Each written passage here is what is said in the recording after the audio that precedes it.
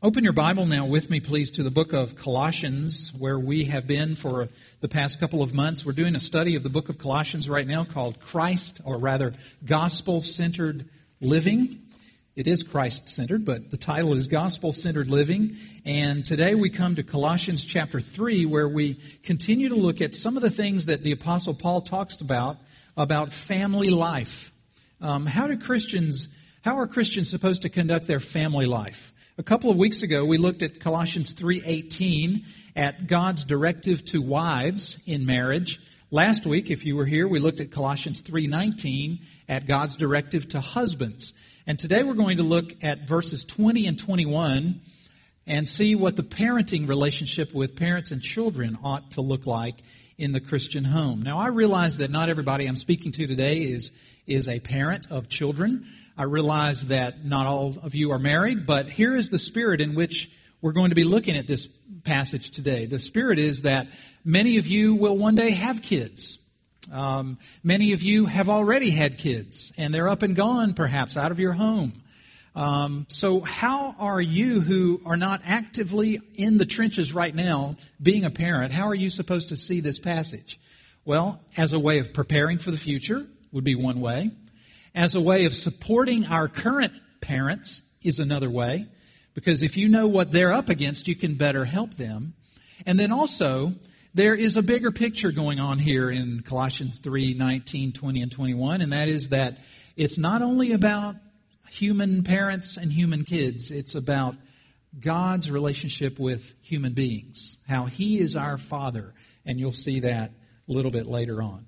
But the text is Colossians 3, beginning in verse 20 and going through verse 21. Listen carefully to God's Word. Children, obey your parents in everything, for this pleases the Lord. Fathers, do not embitter your children, or they will become discouraged. The Word of the Lord. I want to talk particularly today to you who are moms and dads. Children, there's going to be some application to you as well. I'm sure you love verse 20. Right, kids? Obey your parents.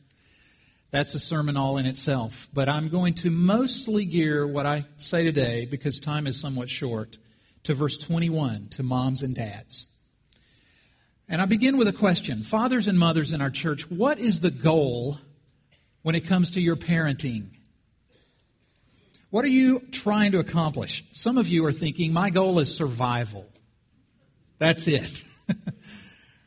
And that may be an honest response, but I suspect that many of you are saying, my goal in my rearing of my children is that they be happy. That's my goal. I want to make happy kids. And I'm going to call that child-centered parenting. It's permissive parenting. It's indulgent parenting because the focus is on what the child wants.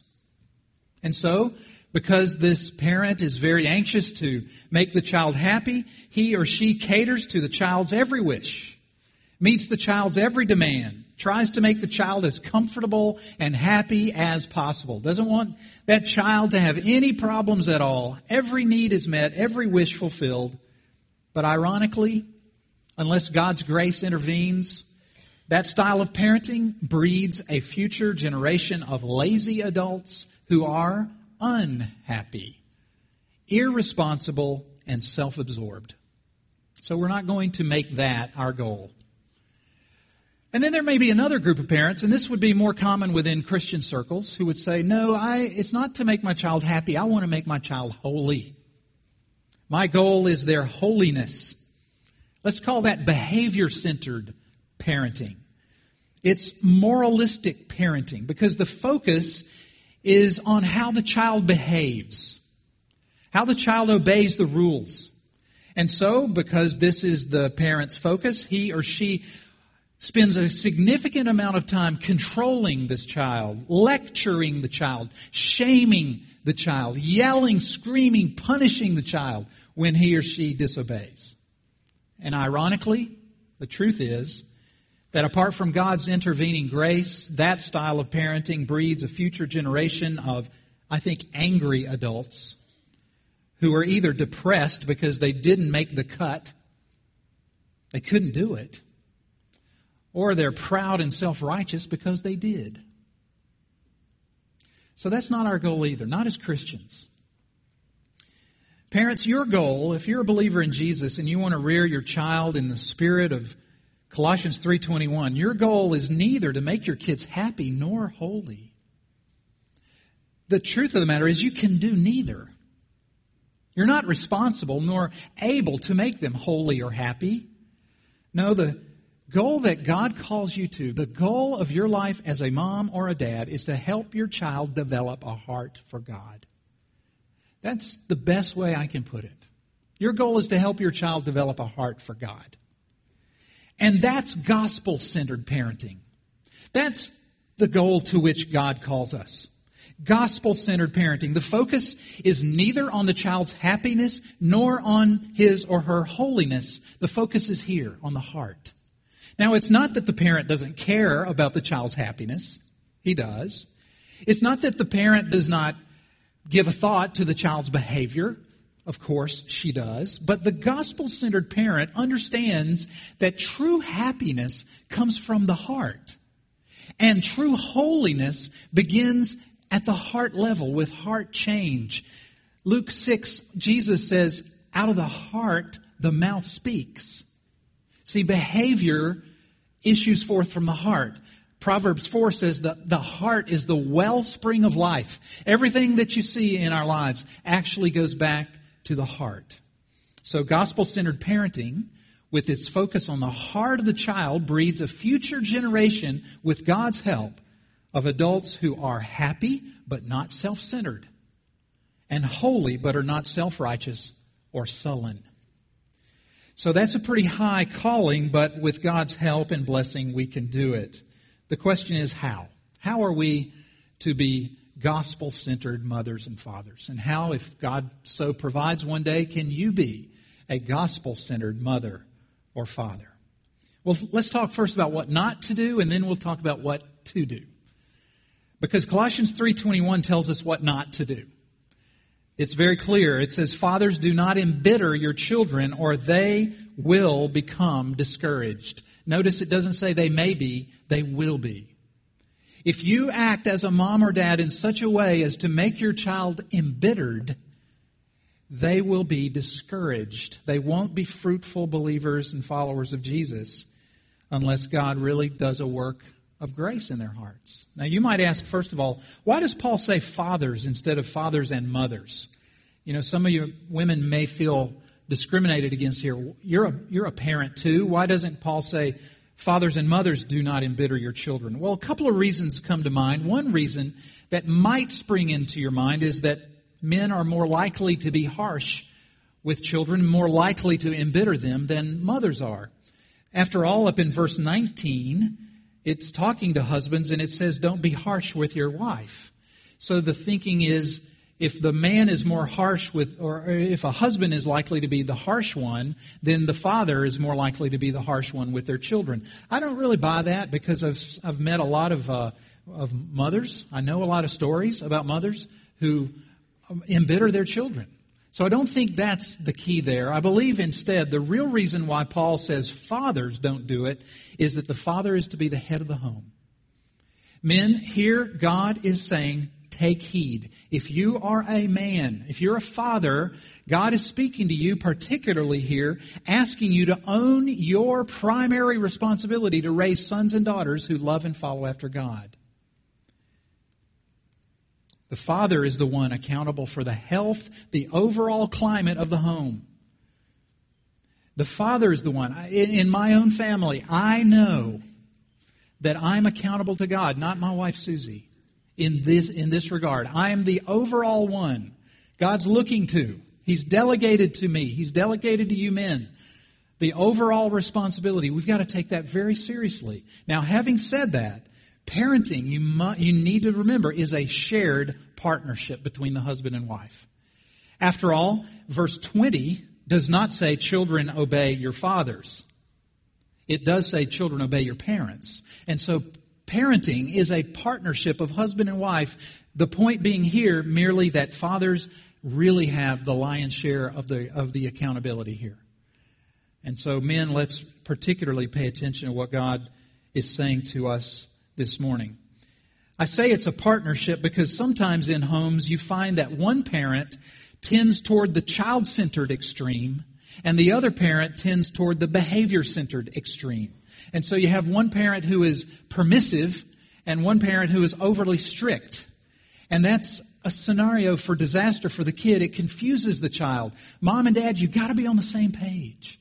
You need to talk together and share the same philosophy in your parenting style so that you won't confuse your child and he or she will end up playing you off against each other.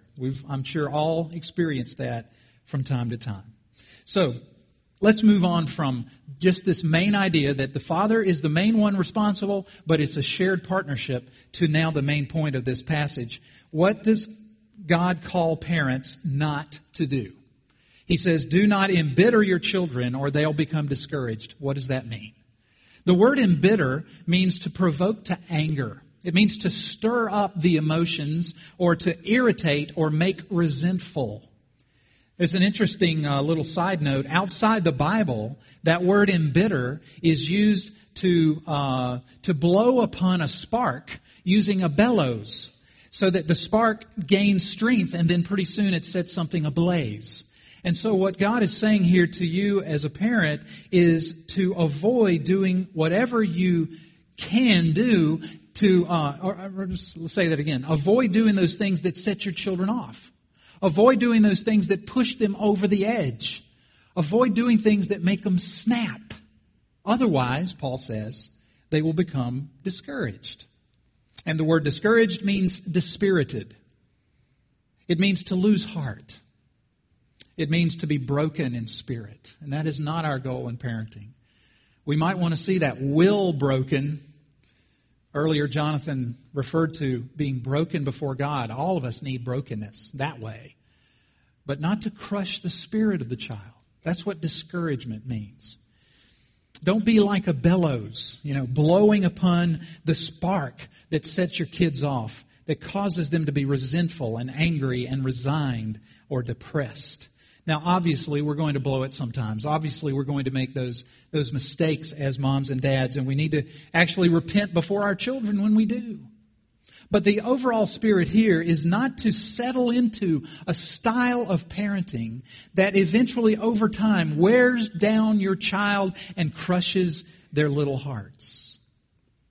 You might want to compare a child to a rubber band. Here's a rubber band. And just like this rubber band, kids are very resilient. They can bounce back, when you blow it, when they make a mistake, they can bounce back and things like that. They can smile and bounce along and look like everything's okay. But inside, if we over and over and over again provoke them to anger, eventually one day, they'll snap. It'll hurt. The anger has to go someplace. The anger has to go someplace, either toward you, toward other people, or inward toward themselves. You don't want to be responsible for embittering your children. Now, I can think of a couple of ways. There are many, I'm sure, but a couple of ways that moms and dads can do this to their children, embitter them and discourage them. One way is by expecting too much of them. Expecting too much of your children can embitter your children. Remember what I said earlier about behavior-centered parenting? We can, if we're not careful, raise the bar up so high and put our standards up so high that our children cannot possibly reach them. You know what I'm talking about when we get mad at our little boy for spilling milk at the table or not cleaning up his room as well as he might. Or we get upset at our daughter when she brings home a B instead of an A. When last report card it was a C. We're heavy on reprimands and light on praise sometimes, aren't we? And isn't it, parents, isn't it hypocritical of us at times when we act this way toward our children? When we set the bar up so high and get so disappointed at them? Because when it comes to God's commands for us, we believe in grace. We complain about God's commands. We presume upon His forgiveness. We compromise. We cut corners. And then we know that God loves us anyway. But then when it comes to our children, we expect immediate, scrupulous, complete, and cheerful obedience. expecting too much of our kids can make them snap. But the opposite mistake can be made and be just as discouraging to children as this one. And that is when we expect too little of our kids. Realize that you can embitter your children by expecting too little of them. Now that may seem strange, but kids need you to be their parents and not their friends. Have you realized that yet? They need you to be their mom, not their friend, their dad, not their friend. They want you to lay down the law. They want you to enforce it when it's broken. Children, you think I'm lying, don't you? But you do. You need us as parents to be parents. They need rules. They can't handle it when you don't care how they behave. When you don't respond, when you let things go.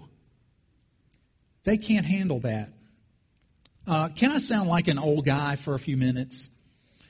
I'm an empty nester now, but I've got to say that I think this is the mistake many young parents are making these days, expecting way too little of their children. We're living in a very child-centered age. You know, when I was a kid, oh boy, I really do sound old now, don't I? When I was a kid, what were we supposed to do? We were supposed to be seen and not heard. And even better, not seen, not heard. You know, really, that's kind of the way it was. And I'm not defending that. That was wrong. It wasn't right. But now, it's like the tables have turned. The kids seem to be in charge, and the parents are supposed to be at their beck and call. I know a lot of parents that have no social life. They don't go out together on dates. They don't go to small group meetings. They don't go to church events and such. They're so busy carting their kids to soccer and baseball and piano lessons and school activities and private tutoring and so on and so forth that there's no time left for home life or church life. The real priorities of every single human heart. These parents are so broke, they can't afford a babysitter. They're so tired, they have nothing left for each other. Mom and Dad, I'm mainly calling you to be in charge. Be in charge. You've heard the expression, man up. Mom up. Dad up. Verse 20 of our text says, children, obey your parents in everything. Here's the deal. If your child grows up disobeying you and knowing that he or she can, how will you expect him or her to obey God? How will you expect him or her to have a proper, healthy appreciation for authority when you have none? And when you don't exert your God-given authority in your home over your children, over their attitudes, over their speech, over their behavior. If you let your kids be the center of your universe, if you cater to their every desire and give in to their every want, how in the world will they be able to understand, much less obey, Jesus when he says to pick up your cross, deny yourself, and follow me? Mom and Dad, your children are learning right now. And I'm primarily talking to you who have the little ones, the elementary ones, the middle school ones, the high school ones. I know many of you have children that are up and gone, but your children are learning right now what it is to become a Christian and to live as a Christian. They're watching. They're learning every moment. And believe it or not, you actually discourage your children when you don't expect enough from them. Now, I want to say just real quickly a comment about the fact that we value children in this church and ask that kids grade 3 and up be in worship. And you know what? I'm glad there are many of them right here, right now. And I'm so glad. I'm so proud of you. It's to the rest of you that I want to speak. Don't you dare get irritated and annoyed when kids make noise in our worship service. Because they belong here and they're part of the family. And so if we're going to welcome them like Jesus did, Jesus said, don't forbid the little children to come to me. Let them come. Let's not be like those disciples who said, wait a second, this is an adult activity. If you need to get up and walk around with your kid, if you need to stretch, if they need to play, if they need to bring toys, so be it. I'm just really proud of you parents and kids for seeing the importance of worship. And I want to urge those of you, all of you with children, to get your child ready and used to worshiping together. It's just really, really important. Well, we've seen what you're not supposed to do. We're not supposed to be, as parents, the ones who embitter and discourage our children. So what are we to do? Well, in a word, as I said earlier, gospel-centered parenting means to keep your focus not on the child's wishes, comfort, desires, nor even on his behavior, but rather keep your focus on his heart, on her heart. If I could recommend one book on parenting, it would be this one right here called Shepherding a Child's Heart by Dr. Ted Tripp. All of you parents need to own a copy of that book and read it. If you've never read it before, please read it. It's a great book, and it really says a whole lot more than I can do in, a 20, 25-minute sermon. So I want to highly recommend Shepherding a Child's Heart, because he says everything that I wish I could say in this one message. But if I could boil it down to two things, what does it look like to have a gospel-centered parenting style? I would say these two things. And I get them from Colossians 3. Understand that when you read the Bible, you can't just pull a verse out of context. Every verse you see in the Bible is informed by and informs the other verses around it. And so, as I was studying Colossians 3:21, I thought, how does some of the other verses in Colossians 3 actually teach us how to do Colossians 3:21? And so, two ways that gospel-centered parenting is to show up in your life. First of all, it means to give abundant grace to your child. Unlike the behavior-centered approach that clamps down on the child, you need to give abundant grace to your child and identify with him. Hear me out. Identify with your child as a fellow sinner. Look with me at verses 12 through 14 of Colossians 3. Paul says, therefore, verse 12, as God's chosen people, holy and dearly loved, clothe yourselves with compassion, kindness, humility, gentleness, and patience. Bear with each other and forgive whatever grievances you may have against one another. Forgive as the Lord forgave you. And over all these virtues, put on love, which binds them all together in perfect unity. See, that is abundant grace. And if you're going to be a parent who gives gospel-centered parenting to your child, you need to make sure that you're following verses 12 through 14. Give abundant grace to your child. What does that look like? What does that look like? Let's say that he or she just really misbehaves, disobeys, breaks a rule, what have you. Remember that out of the heart comes the behavior. And so what you do when you give abundant grace is that you identify yourself with this child and you try to help the child look at his or her heart. You come up to the child after this misbehavior, and instead of just coming down on him, you talk to him, you communicate, you ask questions. You say, what's going on? What's in the heart? What are you trying to say by that misbehavior? What are you wanting? My daughter Rebecca is a master at this with her son Eben. Eben just misbehaves all the time. Eben, don't listen to that. And what Rebecca does so well is takes him aside and begins to look in his heart and helps him look inside his own heart. What are you feeling right now? What are you upset about? Is there something you're not telling me? Can you use words to get what you want from your sister instead of hitting her? That's abundant grace. Maybe you think he doesn't deserve it. She doesn't deserve it. Do you?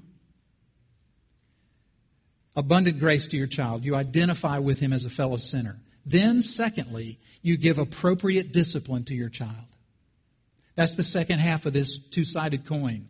Abundant grace, appropriate discipline. Look at verse 16 of Colossians 3, where Paul says, let the word of Christ dwell in you richly as you teach and admonish. That word admonish means warn or rebuke or instruct. It means you set clear, realistic limits and enforce them every time they're broken with a swift, reasonable consequence. It means when you see your child heading down the wrong path, say something. When you see something wrong in his or her life, don't ignore it. When it's unacceptable, don't let it go. Don't be like Eli. Eli was a priest in the Old Testament during the days of Samuel. And we're told in 1 Samuel chapter 3 that his sons, Hophni and Phinehas, made themselves contemptible and he failed to restrain them. So appropriate discipline is very important. But you don't do it in a preachy way. You don't harp just about what he did wrong or she did wrong. You help your child understand why she did what she did. And finally, you help your child repent and believe the gospel. See, the sin in their life is a sign that they need to turn from it and turn to Christ and believe the gospel, just like you and I have to do each and every day. In short, what you and I must do as parents is give our kids a balance of love and discipline, love that expects good behavior, and discipline saturated with grace when the standard is not met. Isn't that exactly how God parents us? In fact, maybe that's why God addresses Colossians 3:21 to fathers. To point us to the Father. God is the perfect Father. He loves us. He shepherds our hearts. He loves us just the way we are, but He loves us too much to leave us that way. And so He gives us a perfect balance of grace and discipline. How do I know that? I know that because of the cross. On the cross, we see grace and discipline both perfectly. We see grace because Jesus Christ took our sins upon Himself and gave us His righteousness. And we see discipline because what God did was He punished His Son for the sins you and I have committed. There's justice and yet there's grace at one and the same time. And every day, if you're a believer in Jesus, God is giving you love and discipline. He disciplines those He loves, we're told in Hebrews chapter 12. And so we come to the table today because we want His love and we appreciate His discipline.